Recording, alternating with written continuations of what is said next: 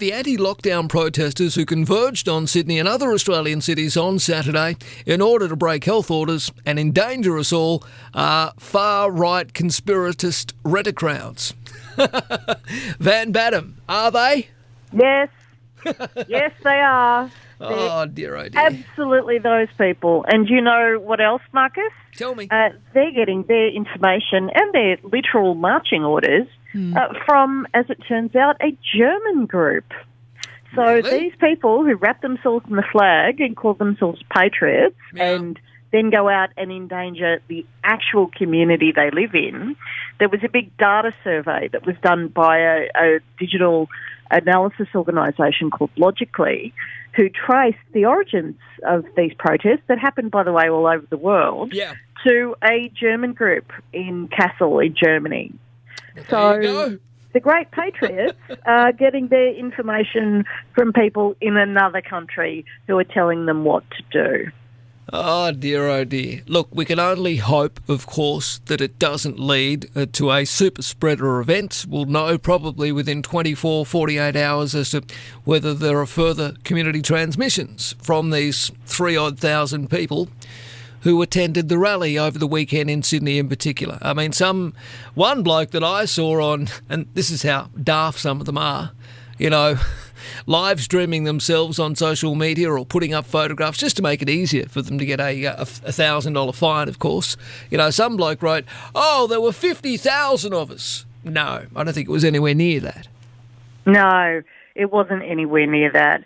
And I want people to be really, assured that this is a tiny, tiny, tiny percentage of the population. And this movement is not growing. Like this is no great uprising where the ranks are thickening every day. These are the same old conspiracy theorists who think lizard people walk amongst us and, that the Queen is some kind of, Masonic demigod who controls our dreams and whatever.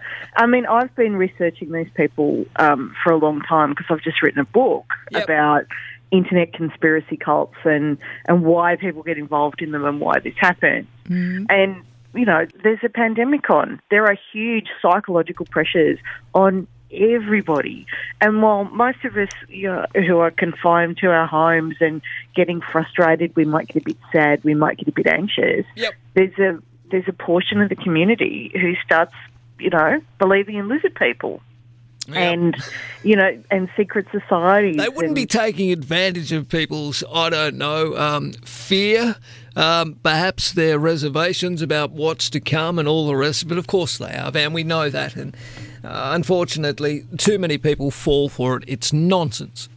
Oh, it is. And I want people to be very clear as well that there are political organisers who are behind this, who have an agenda, who are looking to recruit a pool of people who are willing to believe anything.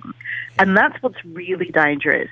Most of the people who were out marching on the weekend probably have no idea about this German group who's coming up with these ideas, probably have absolutely no idea about the genuine political beliefs of some of the people who are organising this stuff. But if you've heard of groups like the Proud Boys, who are a far-right group who have been involved in racist attacks and appalling acts of misogyny and who are essentially aspirational brown shirt types. Do they punch horses? Yeah, of course they punch horses. All right. I mean, these are people who they're spoiling for a fight. All right. They're into the aesthetics of violence and calling themselves warriors and fighting battles and holy wars and all this stuff. And they're the ones who are the Proud Boys are overjoyed about what happened yesterday. So I say to people who were there who didn't really know that, maybe you should do some research about who's organising this and what you are recruiting yourself to be a part of, because it's very ugly and very evil. I'm going to play a little bit of audio. It's the New South Wales Premier Gladys Berejiklian. It's from June the 3rd, 2021. We need to remember this date and I'll ask you why. On June the 1st, there were 60 coronavirus cases in Victoria. The Victorian Labor government of Daniel Andrews made the decision to extend a Victorian lockdown to the next day, June the 2nd. Victorians rushed out to get vaccinated, but of course, thanks to the ineptitude of Scott Morrison's federal Liberal government delivering the vaccine, there was a limited supply of vaccines and Victoria struggled to meet demand.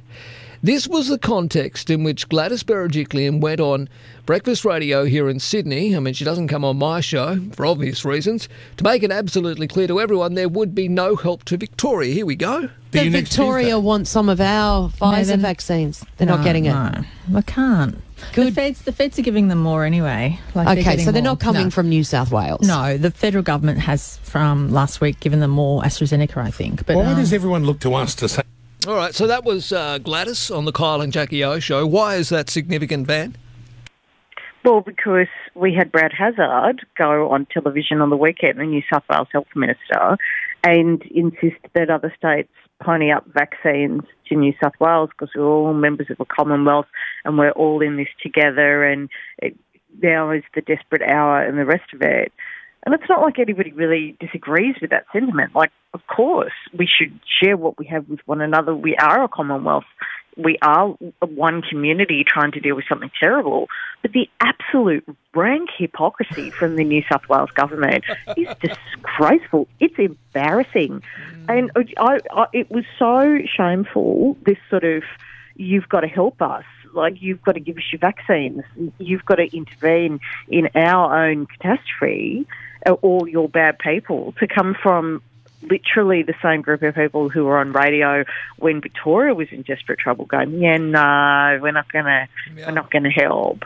It was really very shocking. And it's like, if you're concerned about the vaccines, you really should speak to your friend Scott Morrison. I mean, he was on TV talking about how great it was to be from New South Wales the other day. And despite all appearances to the contrary, apparently that man is in charge and has a responsibility to sort out the absolute vaccine disaster. Don't stop me. All right, we'll leave it there before I do my nana. You have a wonderful day. Oh, I'll try like everybody else. You know, I'm in lockdown. I might go into the spare room for a bit of change of How long has it been, Van, since you've seen your partner? It's been a month. Oh, God. I haven't seen my partner in a month. So my mother's very unwell. I came to New South Wales. Yep. We thought we'd be able to manage some kind of combination of me being here and him coming up and dealing with something very difficult in our lives. But it's been a month. So, obviously, the people, you know, basically just doing whatever they want over the weekend, flagrantly disobeying health orders that would have really annoyed you, given that you are in the same situation as many people who cannot, you know, return to loved ones, family, friends, etc. Yeah. Oh, I was screaming at the television. I was so angry. Yeah. What an insult to what people are going through. Families who are separated, relationships that are separated, businesses that are shut down, you know, and for all the criticism of the New South Wales government's slow response when everybody was saying, go hard, go early, knock this thing on the head. That's in one basket. That's bad. That's a political tragedy that's been borne out on a lot of people, like myself and thousands and thousands of others. But for those people to think the rules don't apply to them, to risk other people's health, and to go out on the basis of nonsense they've read on the internet and think that, you know, they're immune to the virus because they're so holy. What an insult. Just what an insult to all of us.